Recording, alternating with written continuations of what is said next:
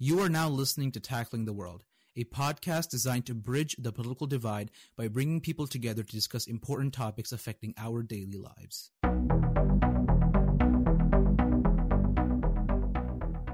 Today, we discuss our topic, the world and COVID-19, a very important topic to discuss because of the massive effects world leaders will have with their next decisions. Our guest is Lap Nguyen, a senior in high school with left-leaning views. He will be sharing his perspectives on the world and COVID-19. Hello. Hey, Lap, how's it going? Oh, it's going well. Thank you for inviting me on. Of course, anytime. I know you're a great person with lots of great political views, and you're very knowledgeable about what's going on all the time. So it's really great for me to have you on here and talk about the world and COVID-19. So thank you. Oh, thank you. The pleasure is mine. All right, then. Are you ready to jump into the questions? Sure. All right, let's get started. So to start off, we're going to start with just the United States, just so we get some information off the ground from here, and then we'll move on to the world. So do you think the United States is doing enough right now to fight COVID-19?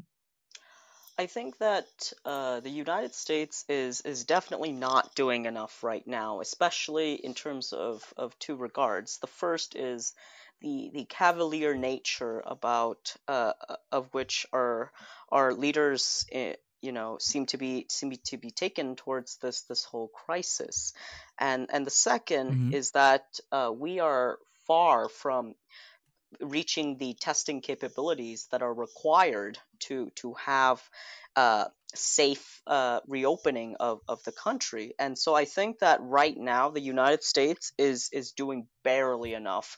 We're just barely having the necessary medical supplies, and we're just taking a very kind of hands-off approach to this whole crisis. And it seems to me that the mentality is, this is a crisis, we just pump money into it rather than finding actual solutions or listening to the medical professionals who are telling us that we need to stay at home for at least a few more weeks, or we need to expand our testing, because we can clearly see that testing right now is not enough, especially when in regards to our partnering nations such as Iceland or South Korea, where they were able to expand their testing capabilities and was able to slow down the disease pretty significantly.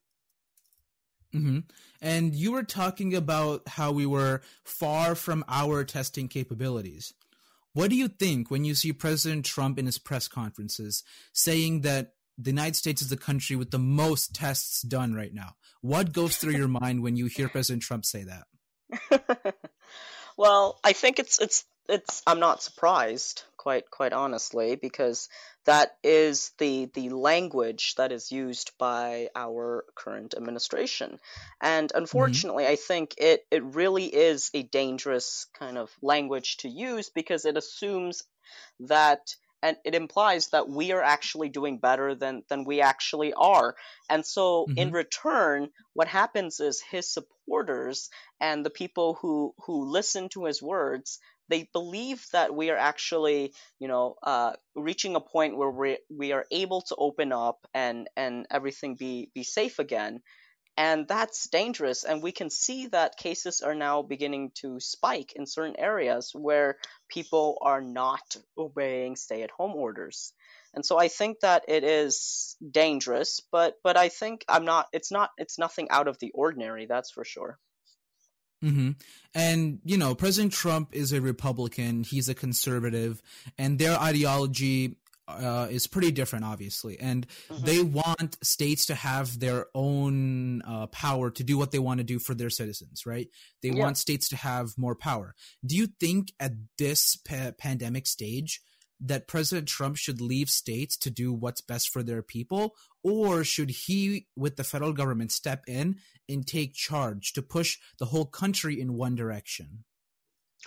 I think that the federal government has a duty and a responsibility to at least establish some parameters, that certain states cannot relax their restrictions too far. But at the same time, the requirements and the necessary steps to alleviating the pandemic differs from state to state. We have very densely populated California and New York, where there is a necessity to continue the ongoing restrictions, whereas states such as Wyoming or West Virginia, where the population is at least a bit more spread out, we can have some relaxation of policies to ease the concerns of local citizens. So I think that it would be wise for President Trump to at least allocate some of that responsibilities to the local governors, but also be reminded that with national health guidelines, there are precautions that should not be lifted too early. So, for example,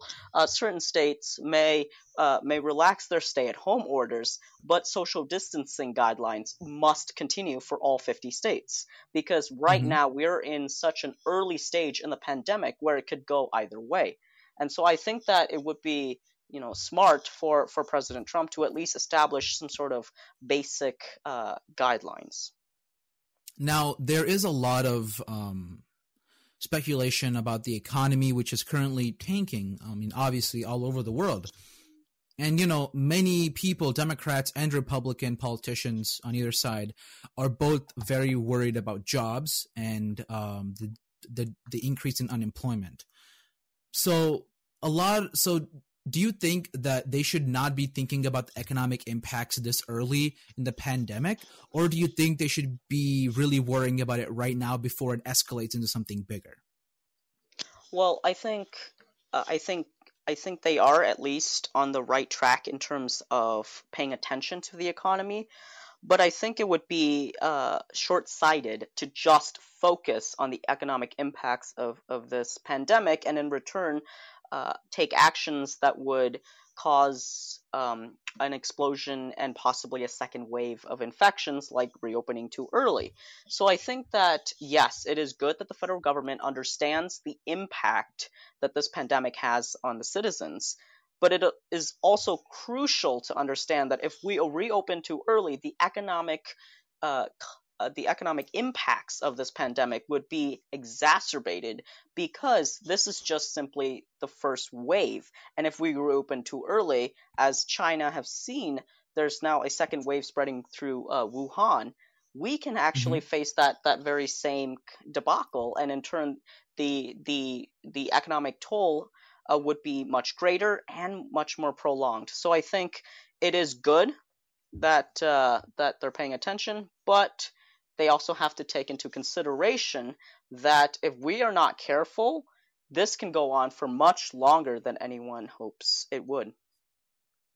Now, what would you say to all of the protesters out there around the country who are asking to get back to their jobs and to earn money? Well, I think two things. The first is that I feel you.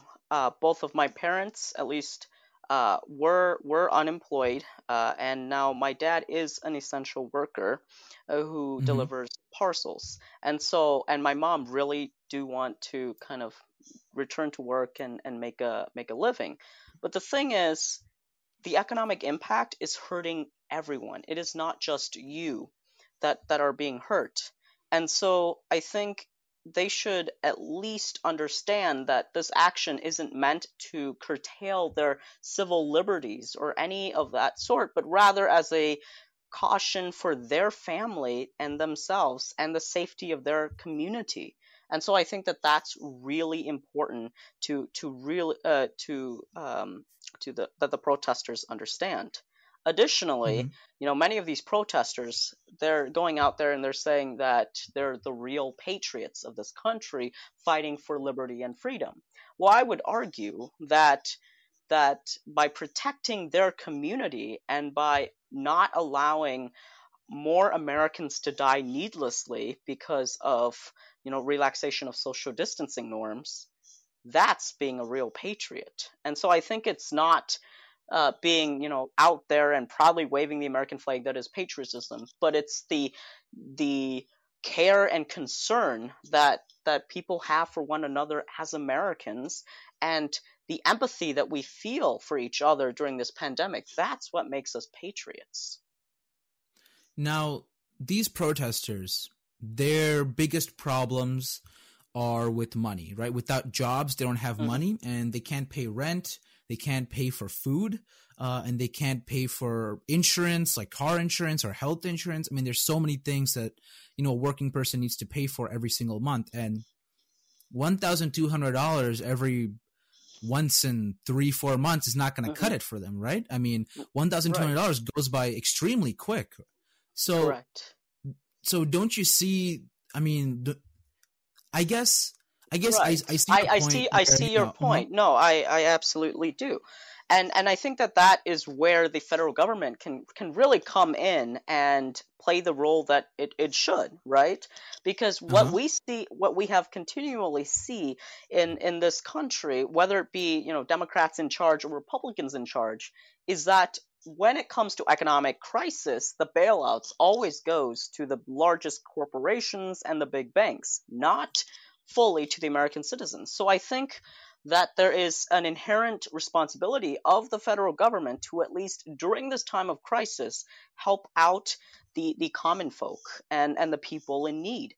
And so I think an expanded program of both an expanded unemployment program, right, would be extremely beneficial during this time, and not just pumping money into the airline industry to keep them afloat during this pandemic, because real Americans are suffering. So I think that's where it comes in. And so, some of these protesters, they were formerly very against kind of the idea of a federal government taking on that role, but this crisis has highlighted the importance of having some kind of safety net in place, and the only entity that is truly capable of doing it in a time of crisis is the federal government.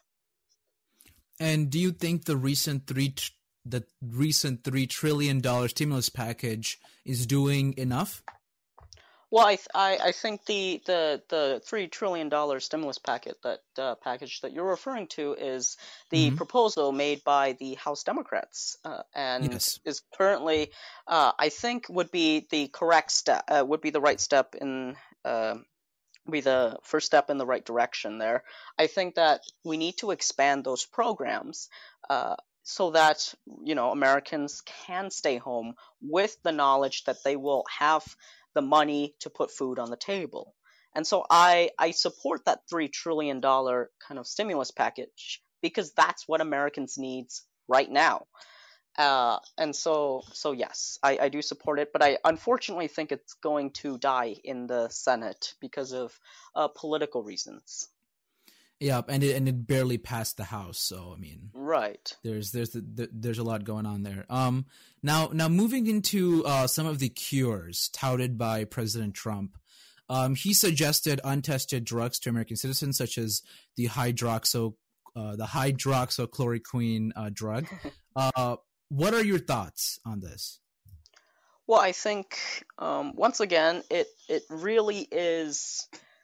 There's no better word for it. Dangerous. I think it's very, the callous nature of the current administration, towards touting these unproven claims in order to make themselves look good, is going to play a detrimental impact on American lives, because Americans are going out there thinking that there is some kind of cure for this disease when there isn't. I mean, we've recently seen that a new study have come out that hydroxychloroquine actually does not work against COVID-19, and for the people that it worked for, it really was purely luck and of a smaller sample size. And when we extrapolate that to the entire population, it clearly doesn't work. It might at best reduce certain symptoms, but in no ways makes them less contagious or even help treat their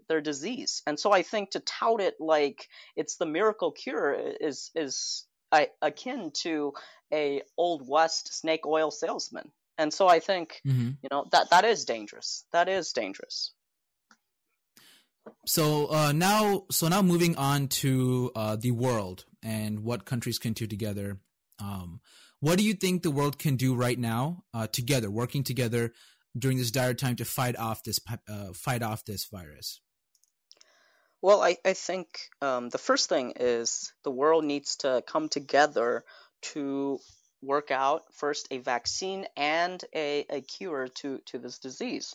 And I think, partnerships are critical in fostering that. So it requires kind of intercontinental partnerships, as we've seen with the previous outbreak of Ebola. The world came Mm-hmm. together and across, I believe it was 10 nations with various clinical trials working on the same kind of vaccine. They were able to manufacture the Ebola vaccine in about 3 years time. 3 years time, and so I think that that's where we need to be headed is more global cooperations in terms of figuring out how to cure this disease and how to prevent it from spreading. And although we have certain kind of enmities, like with China right now, I think the time as of right now is not the time to blame other countries, but rather to work cooperatively to at least find the cure, find the vaccine before we worry about who is at fault for this virus. And do you think defunding the World Health Organization is going to help this cause in any way? I think it's not. It's a huge setback for Mm-hmm. for global medicine, because the World Health Organization is essentially coordinating kind of the or can be used, because the infrastructure is already in place and should be used to coordinate the development of new vaccines and new Mm-hmm. drugs. And right now they're not being utilized at all. And in fact, after we defunded them, now we're wasting the global infrastructure that is already in place for global cooperation in terms of this regard, and essentially just having each country develop their own or working on their own thing. And I think that that's very that's a huge setback for the global community. Are there certain things that countries are doing right now to fight COVID-19 that the world can learn from? Yes, I think that there is definitely. I think the first lesson is testing. What we've Mm-hmm. seen from South Korea is testing was what allowed them to figure out and perform contact tracing to the point where they are able to effectively kind of corner the virus, quarantine those individuals, and now their cases are on the rapid decline, and they can slowly get back to work and go back to normal. Another thing is enforcement. We look at Germany, and they were willing to take a hard stance. They had certain Mm-hmm. areas. They had fines up to 10,000 euros against citizens who would not wear face Oh, masks. wow. These are drastic measures, but in return, Germany is now starting to open up once again, and we can see that they're doing much better in terms of not just flattening the curve, but decreasing it to the point where they're able to get back to normal with, of course, still social distancing in place. And so I Yeah. think it might not work too well in our kind of American society, because we really, really value individual rights.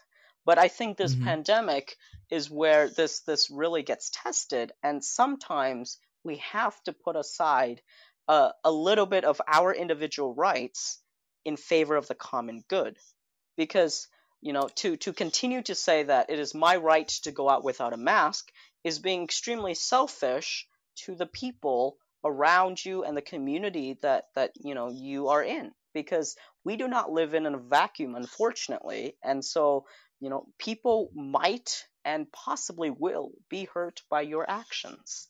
And so I think that that is where the United States can really learn from, is that.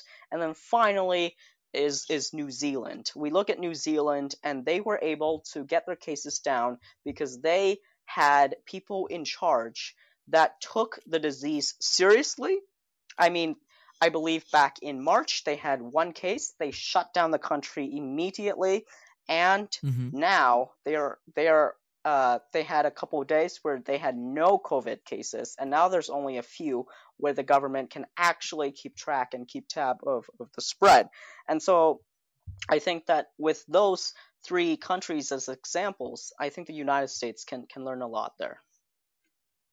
And one constant here is that we see that each of the countries you just mentioned, they all started early. They started their lockdowns early, they started their testing early, and they ramped it up really quickly. And I feel like the US could have done the same exact thing if it weren't for the president, not caring Right. about it. He's like, oh, when summertime comes, it's gonna go away because of the heat. I mean, just saying Right. comments like that, you're not really helping the situation. You're not doing really anything to help the country move forward with this. Right. And I agree. yeah, and we could have definitely done that. And one thing that I found pretty fascinating was in China, in Wuhan especially, in that area, before they lifted the lockdown, the government actually had an app set in place. I don't know if you've heard of this, but they had an app by the government, and it's basically a QR code in the app, and it's either red, green, or yellow. So red meaning that you have the virus and you should not be outside, and yellow being you have been in contact with someone recently who may have the virus, and green being you are free, you don't have the virus, you're good to go. And how this works is if you want to go buy groceries, or if you want to go buy a train ticket or a plane ticket or whatever it may be, you have to show these to the authorities there. And depending on what color it is, you will be allowed certain access. And I know something like this would not work in the US, especially with all the privacy things going on. This would basically allow the government to track their citizens a lot more, and people won't like it here. But do you think something like this could be a little possible? Well, I mean, is it possible? I'd say probably not here in the United States, but whether or not I think that this is a good idea, I honestly think that it really isn't, in my opinion, because it sets a dangerous kind of precedence where, yes, the government is, hypothetically doing this for the common good, but at some point there is a boundary that has to be drawn. And so to have an app like that really inhibits kind of data privacy, and that's dangerous, I think, in the long run, and would be detrimental to our individual rights. Now, with that said, I think there is definitely something to be said about keeping, at least figuring out which individuals should stay home, and that really goes back to testing, because what we've seen is, in terms of places like South Korea or Germany, they were able to get the tests in place, and was able to tell certain citizens that they should stay home, and have the fines in place to encourage that.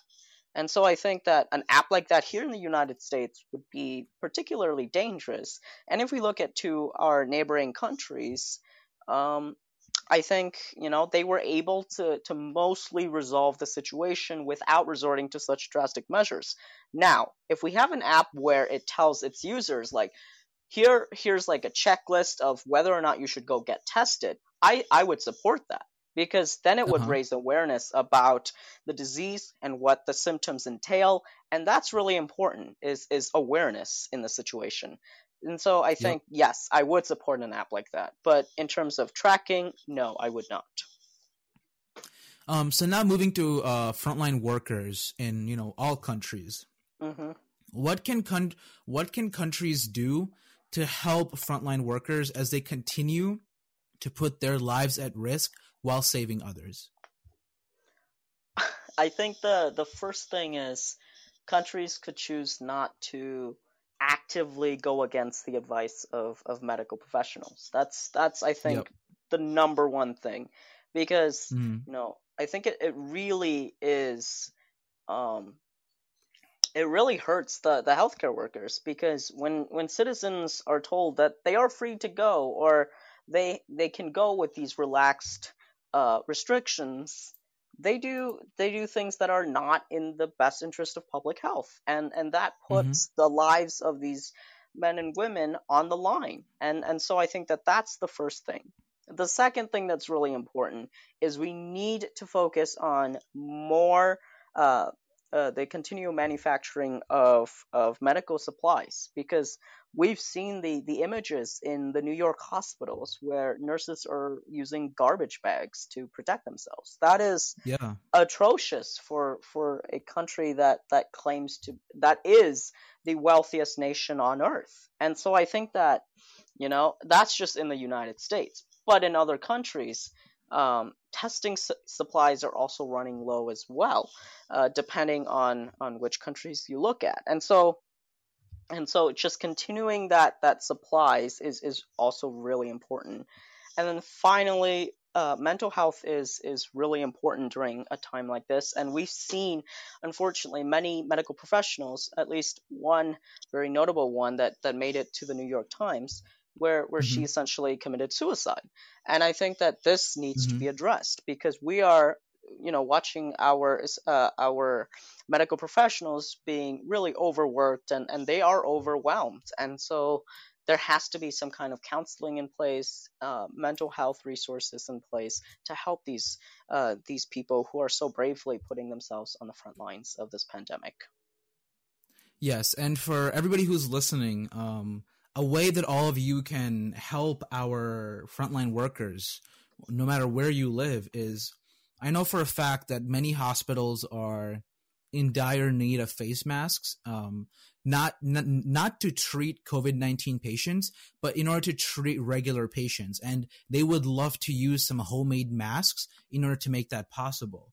And I know my parents have been, or my mom especially, has been using her sewing machine to make, I mean, lots of masks, face masks, using like extra fabric just laying around the house. So if any of you have like extra fabric, I mean, just making 5 or 6 masks and going to your local hospital and delivering it to them could have a major impact for them, because every single face mask that you deliver really helps a lot. So for all of you out there, if you could go ahead and do that in your spare time, because I know a lot of you are just sitting at home, it could really help out our frontline workers. So just wanted to say that. And now moving on, we're going to move on to the World Health Organization and some concerns they've been raising about a Mhm. mysterious inflammatory disease in children potentially linked to COVID-19. What are your thoughts on this? Well, I think that that's just that just highlights how much we really don't know about this coronavirus, and what it's capable of. And so I think we have to continue to study its progression. We need to look at all the cases, and really take this seriously. And at least I am a bit, as a citizen, in Mm-hmm. some sense, I'm at least glad that here in the United States, our leaders are at least taking it just a bit more seriously than they used to. That I mean, Yep. that's the first step in the right direction.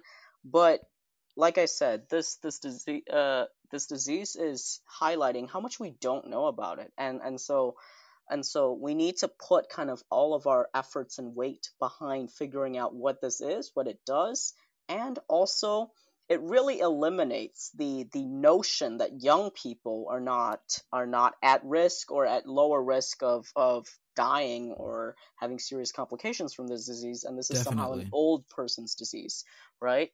So I Mm-hmm. think that that's where we have to take it more seriously. We have to watch our children. I know I have a brother who is 9, and he touches his face like all the time. And now if you go even younger, babies, they put whatever they want into their mouths, right? So those Exactly. Uh-huh. those are really kind of at risk demographics now, as we're finding out. So it really brings it into light that we should be taking this more seriously, because we really don't know what's going on here. And so what specifically could some countries do to help prepare for this? Well, I think for one, they should at least um, do Wait, so for this, are you referring to the new kind of complications, or are you referring to Yes, the yes. disease as a whole? Oh, the new complications. Well, I Yep, think the new complications. yes. I think what they could do is they could at least, broadcast it and bring it to light. Have public officials and public health officials highlight the severity that it has in certain children. And that the risk Mhm. is now not just for old people, but for young people as well, so that parents are aware of the risks that their children faces in terms of this disease, and they can take the necessary precautions to clean the toys, watch where their child is going, Yep. make sure that their child is at a safe distance if they're somehow in public. And so that's where countries can really prepare, because the best thing about this is it's better to not contract it at all than even if there's a cure at the end. So that's why it's really important that prevention is the most important factor in all of this. So travel bubbles is a new experiment run by some countries in the Baltic states of Hmm. Estonia, Latvia, and Lithuania, where Hmm. citizens from these countries are allowed movement between them only.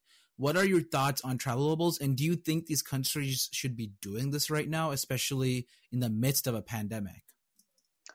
Well, I think that the reason why these countries are allowing some of that is, I think, for one, their population is small enough where they've probably done the adequate testing that are in place, and so their governments at least feels a bit safer in terms of that. But I think it's still a very risky move.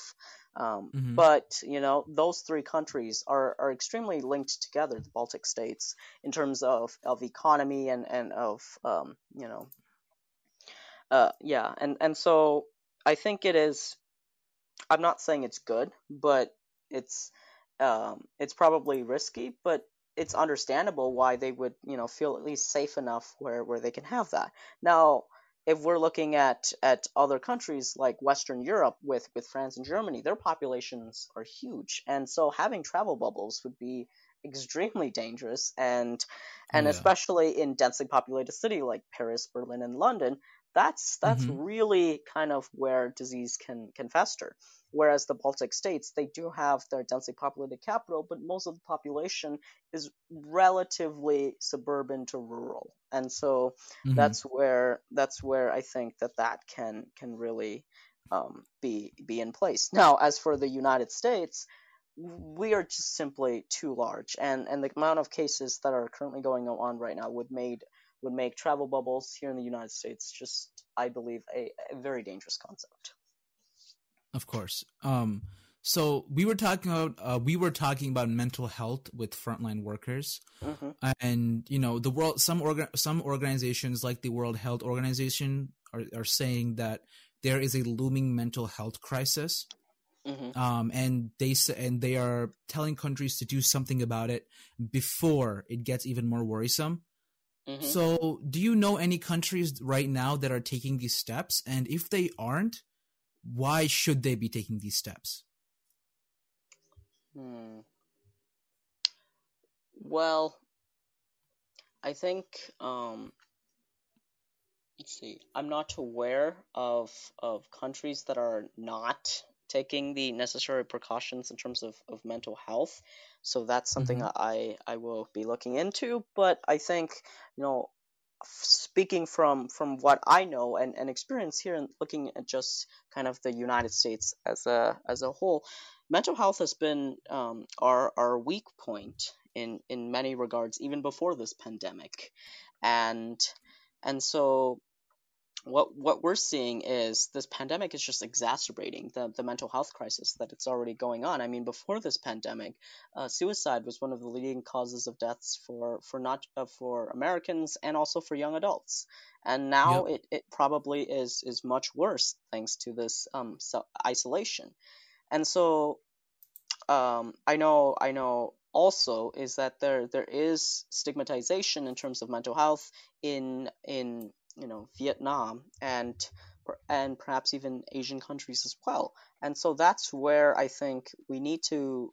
This is just a broader kind of issue, but we need to destigmatize mental health. But during this pandemic, Hmm. what countries can do is they can they can offer resources in terms of mental health, and have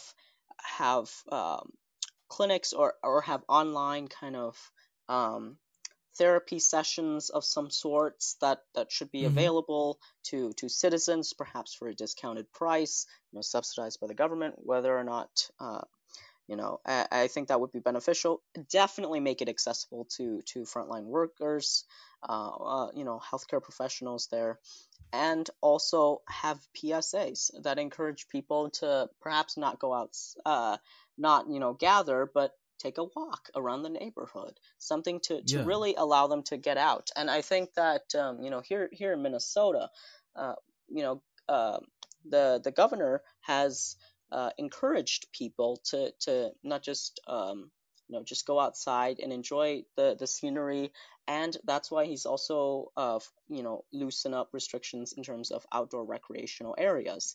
It's that Hmm. it's expansive enough where you don't necessarily gather, so practice social distancing, but also allow your brain to just kind of wander and take your mind off of the current crisis.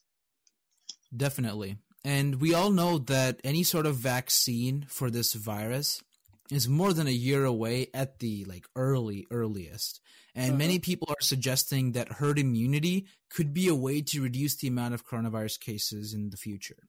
What are your thoughts on herd immunity, and do you think it's worth looking into and trying?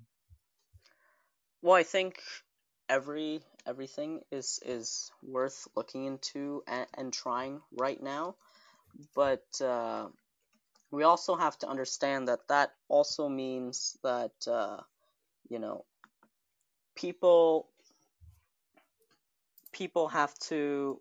It's going to be a big sacrifice if we go into the direction of herd immunity. So you know we don't know for sure if it's going to work, because what we've seen in China, at least, is that this virus has the capability of reinfecting people who have already been infected. and Mm-hmm. and so this is I don't think it's going to work in this case, because of the nature of this virus. This isn't like mumps or chicken pox or something like that, where Mm-hmm. once you have it, your body builds the immunity it needs. Unfortunately, the in some people, they're going to get reinfected, and so herd immunity might not work at all. And what we would see is a massive explosion in cases if we go in this direction. So it is a possibility to try out, but from what I've seen and from what people are seeing from this virus it probably won't work. So many countries right now are in a state of fighting for survival. One Hmm. example would be the United States buying early access to a potential vaccine from a French drug giant, Sanofi, I believe is Hmm. how you pronounce it. I may have butchered that. Should the United States be behaving this way, or should the United States work with with other governments to share the access to this potential vaccine? I think, well, here's the thing: the United States might, if it follows this path, it's a very short-sighted path, because if the United States get the rights to this vaccine, or at least have kind of access to the bulk of it, that means that other countries can still be infectious. And if the United States might get rid of itself of the coronavirus somehow, right? And we open things up, well, people from Mm-hmm. other countries are still going to be traveling to us, and we will get reinfected again.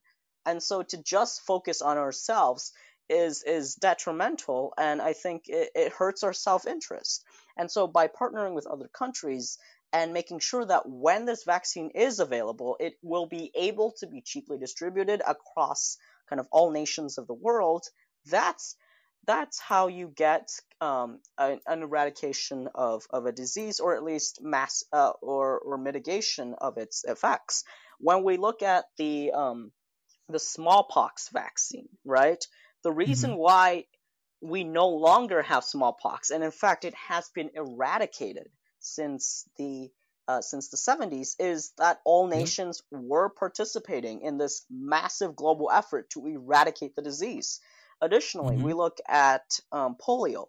We are now down to kind of single digits, double digits, it ranges year per year of cases. And that's because of a global effort to immunize the entire kind of global population. And by only doing so are we assured that the threat will never come back to haunt us.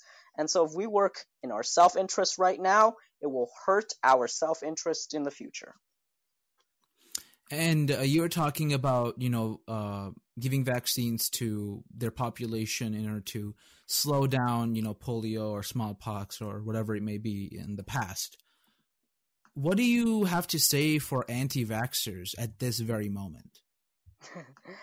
Well, I hope that when, I pray that you never get the disease because, wow, it's gonna be It's gonna be sad. tough. It's gonna be rough. Yeah, Yeah. because I think anti-vaxxers, they're coming from a point or perspective of you know It's like ignorance fear, or yeah, and fear, ignorance. Yeah. right? And Mm-hmm. and to some extent, some questions are good, like wanting to ask about ingredients within vaccines, fine, but at some point, when the evidence scientifically is concluded that they are safe, I don't to continue to go against that. I think is just simply being stubborn because Mm-hmm. the scientific consensus is vaccines do not cause autisms. They do not have the adverse impacts that anti-vaxxers claim.